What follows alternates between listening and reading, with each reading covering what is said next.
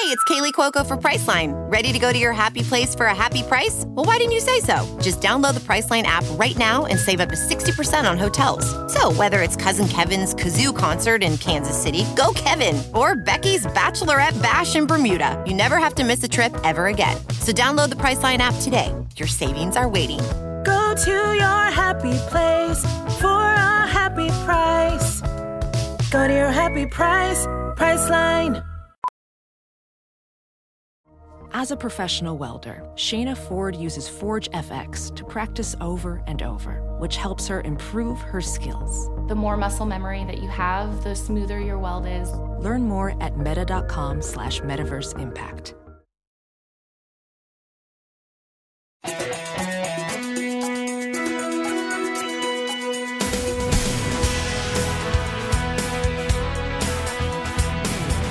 And we welcome you to Hollywood and Levine. I'm Ken Levine, your podcast host.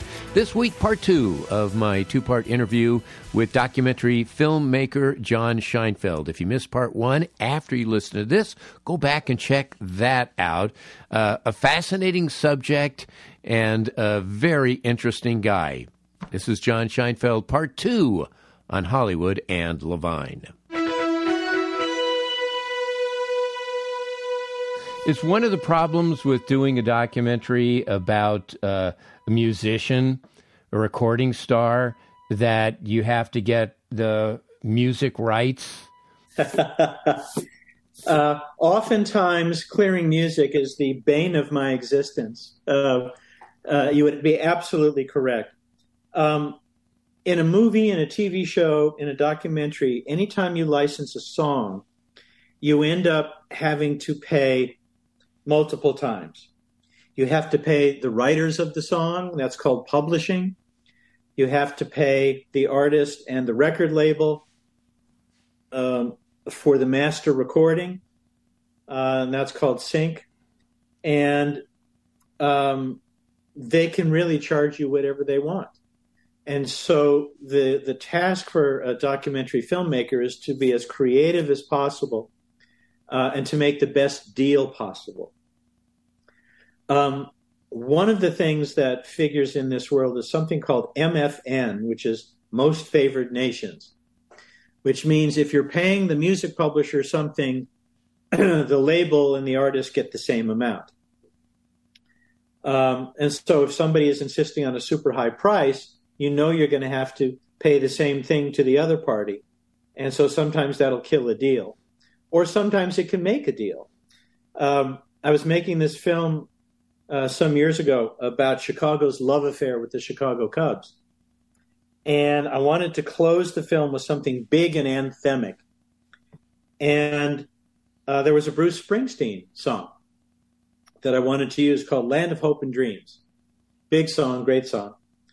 So I wrote a very passionate letter to his manager, who I did not know, and say, here's what I am doing. Here's who I am. Here's what I'm doing. It's about America. It's about baseball. It's about feeling good. It's about all these kinds of things. And please, please, please let me use this song. And months go by, and I finally get a response from his people saying, we talked to Bruce, big baseball fan, not a Cubs fan, but he's a big baseball fan. And he'd actually seen my John Lennon film and liked it. So he said, yes, you can have it.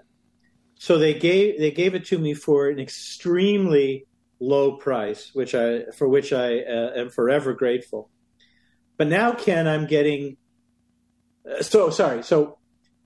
get that the songwriter, we pay a very low rate, and then Sony has to accept the same rate on MFN for the master recording. So that's all good. But then I'm getting greedy. Now I want to open the film with a song by another famous artist. I went after Tom Petty for a song called Runnin' Down a Dream, which is what Cubs fans had been doing for about 100 years then. Mm-hmm. And his people couldn't have been less interested. So I got very depressed and put my iPod on all weekend searching for another song, and I found one that was even better, more on point, and The tempo was the same, so I didn't have to change the edit of the opening of the picture. And so I wrote another passionate letter to the artists' representatives.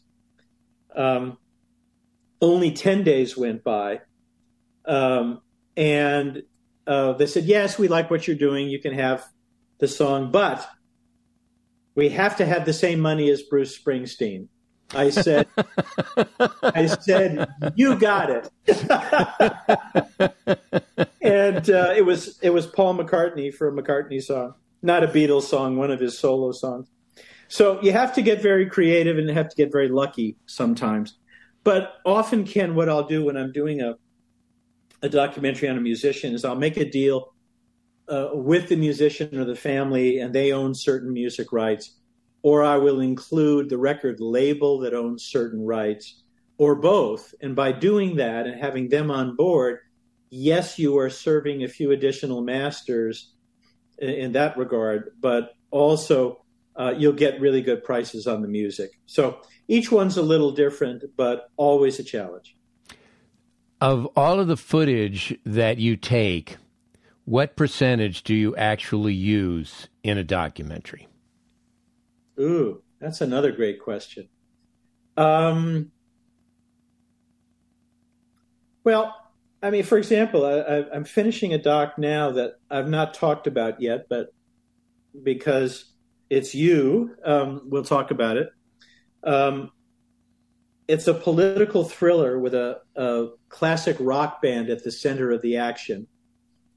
And the band is Blood, Sweat, and Tears, who had some really big hits in 1969, 1970. They were one of the biggest bands in the world, but something happened to them that year that affected their entire career trajectory, and we are telling that story. So we interviewed about 10 people. Sometimes I'll interview as many as 20. But for this one, we interviewed 10 people. Probably shot a good hour and a half with all of them. And maybe they're in it for 6-7 minutes. Mm-hmm. So maybe that gives you a little bit of an idea that you overshoot because in an interview situation, because you're never quite sure what you're going to get, how they're going to say it, when they're going to say it. And sometimes they will go off on a tangent that's not going to be relevant to what we're doing. And so the ratio of shot footage to what you use sometimes can be quite large. What isn't quite so large is the number of photos we use or the footage that we will license to help tell the story, because that too can be expensive. But once you have your framework and your interviewees and you know what they're talking about, then you know, oh, I need a photo of this to illustrate that, or I need some footage of this to illustrate what we're talking about. And so you'll license that footage, but you won't over-license. You just will license what it is that you need. When a movie is finished and they have a rough cut, they will usually do a preview audience to get a sense of what works, basically for research. Do you do that with a documentary? I don't. It's possible that some do. What I will do is have a few friends or acquaintances come in and look at it to give me a sense of, is it working, is it not working, where might we be able to improve, are we a little long, whatever, something not clear. But usually it's different than a TV show or a film.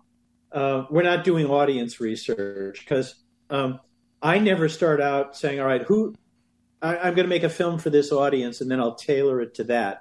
I always start the other way around. I'm a story guy, so it's like, what's a great story? I want to tell that story. Now we'll figure out, A, how to get the money and where's the best place for this to live in terms of a broadcaster. So we kind of don't do that, but it'll mostly be, I'll just have a few people in to tell me if we have some issues, but mostly just going on my own instincts of, am I proud of this? Am I happy with this? Do I think it's working? But sometimes you never know. I did a film on singer-songwriter Harry Nilsson, and we had an entirely different ending on the film. So I don't know about you with your writing, but for me, the openings and the closings are always the hardest. Either they come really early, or it's like squeezing blood out of a stone and they come really late. And so I'd had an ending on this film about Harry it was really nice. It was lyrical, it was poetic, but it wasn't Harry. And it just wasn't right. So I went back to the transcripts of the interviews that we had done, and I found what I thought was just the perfect way to end it. So we recut the whole ending, 2 minutes, 2.5 minutes. I think it's really great. It's very Harry, so it's very funny and a little outrageous, but I still don't know if it's going to work. And we got accepted to the Santa Barbara International Film Festival. And we took it up there, and we showed it in the Libero Theater, which seats about 700 people. And it was jammed. There were people in the aisles, and it was great. And they were with us for the whole film, laughed in the right places, reacted in the right places. That was all nice. But then we get to the ending, and there's a line delivered by one of our interviewees that's a little sort of, you wake up and it's like, ooh, is he being funny? What is this? And then, anyway, then this laugh starts in the middle of the theater and expands outward, and suddenly all 700 people are responding the way we wanted. And I looked to my editor and said, that change worked. But again, that wasn't based on any kind of testing. It was really just based on instincts. And so for me, as my own approach as a documentary filmmaker, I'm always much more interested in my instincts and do we think it's right than I am any kind of testing. Well, that documentary of all of your documentaries is my favorite. It's called Who is Harry Nilsson and Why is Everybody Talking About Him? And the thing that's so amazing about that documentary is he narrates it himself. So it's like from the grave, Harry Nilsson does getting Harry Nilsson from the grave. Now that's a get. Yeah, we were waiting a long time for that one. Well, you're nice to say. Thank you, Ken. Excuse me. What happened was, normally I do not use narrators in my films. Usually you have a wide enough array of interview subjects who have very unique ways of speaking, but they're unto themselves really good storytellers. So the way I edit the sound bites together, they are telling the story without a narrator. But in Harry's case, his widow, Una, just the best human being. She let me come out to the house and rummage through her drawers, you'll pardon the expression. They had a lot of stuff around the house. And buried amidst a lot of other cassettes in a far corner of the house, we found a whole batch of cassettes of Harry narrating his own story. He had started what he had hoped would be a written autobiography, but it never got finished. But it was him telling his own stories. And it was like, well, we got to use this. This is great. And so that's how that came about. The only other one that's kind of analogous is my John Coltrane film. We could have done it without a narrator because we had all these wonderful people telling great stories. But I wanted to have Coltrane himself be part of the film outside of the occasional film clip. The problem was, in his lifetime, Coltrane had done no television interviews. There were only a couple of concerts he had done in Europe that there was film on. But happily, he had done a lot of print interviews for newspapers and magazines. So I was able to take a lot of the things he said there and pepper them throughout the film in a way that would illuminate what he might have been thinking or feeling at a particular time in his life. And then because I'm relentless and a relentless optimist, I said, I'm going to go get a movie star to read these words, because obviously Coltrane's not around anymore. He had passed away in 1967.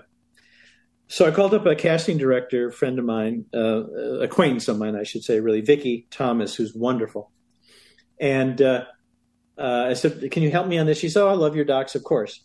She said, send me your top 5 choices and a paragraph on what you're looking for them to do, and I'll get into it. So I do that and send it to her on a Wednesday. And on Saturday, my wife Karen and I are up in Sonoma visiting some friends, and the phone rings, and it's Vicki, and she says, your top choice is in, needs to talk to you. Here's his phone number. He never answers his phone, but he'll get the message and he'll call you back. It's like, okay. So I don't know if this has happened to you, Ken, or any of your podcasters here, but you make a call and you're not expecting to get somebody, but you do. Uh-huh. Yeah, you're startled. Yeah. You're startled, and your mind and your mouth just go to mush. Anyway, so this voice that I know very well answers, and yes. Oh, hi, it's John Scheinfeld. It's a John Coltrane documentary. Oh, yes, John, right. Love John Coltrane, need to see the film. We weren't ready yet, but it's like, okay. So we send a rough cut a little bit sooner than we should have.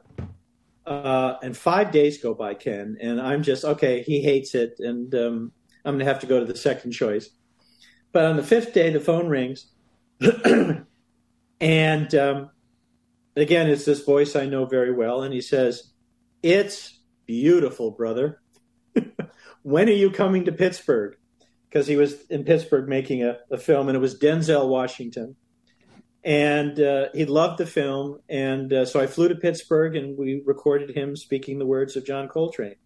So it can happen any number of ways, how you do that. We were really lucky that those tapes of Harry existed, really lucky that Denzel was a big John Coltrane fan. But each film's a little different. Some really don't need a narrator. Some just really need the storytellers, and that's how it gets how the story gets across. Now, you did something with Jonathan Winters. Oh gosh, that's a blast from the past, Ken. Yeah, we did a PBS thing for him in 2001. One of the first docs I did, and because he's Jonathan, we wanted to not just do an interview with him, but we thought, wouldn't it be fun if we could take him around? He lived up in Santa Barbara. So let's take him to a couple of places in Santa Barbara and just capture him improvising with real people. So we took him to his bank, we took him to his gas station, and we took him one more place. I can't remember now where it was. Sorry, it's so long ago. And we just filmed him. He walked in and started going, and that's what he does. And we were able to edit that with a lot of great footage of him from the Jack Parr Show and Johnny Carson and some of his own specials. There's a wonderful, wonderful piece, now that I'm thinking about it, that he did on the Jack Parr Show, where Jack hands him a sawed-off broomstick. So it's just the wooden handle part of the broom, not the swish part. I remember this. Jonathan goes for 7.5 minutes with this broomstick becoming different things. It's a paddle for a canoe. It's an arrow being shot at him by a bunch of Native Americans. It's whatever it is.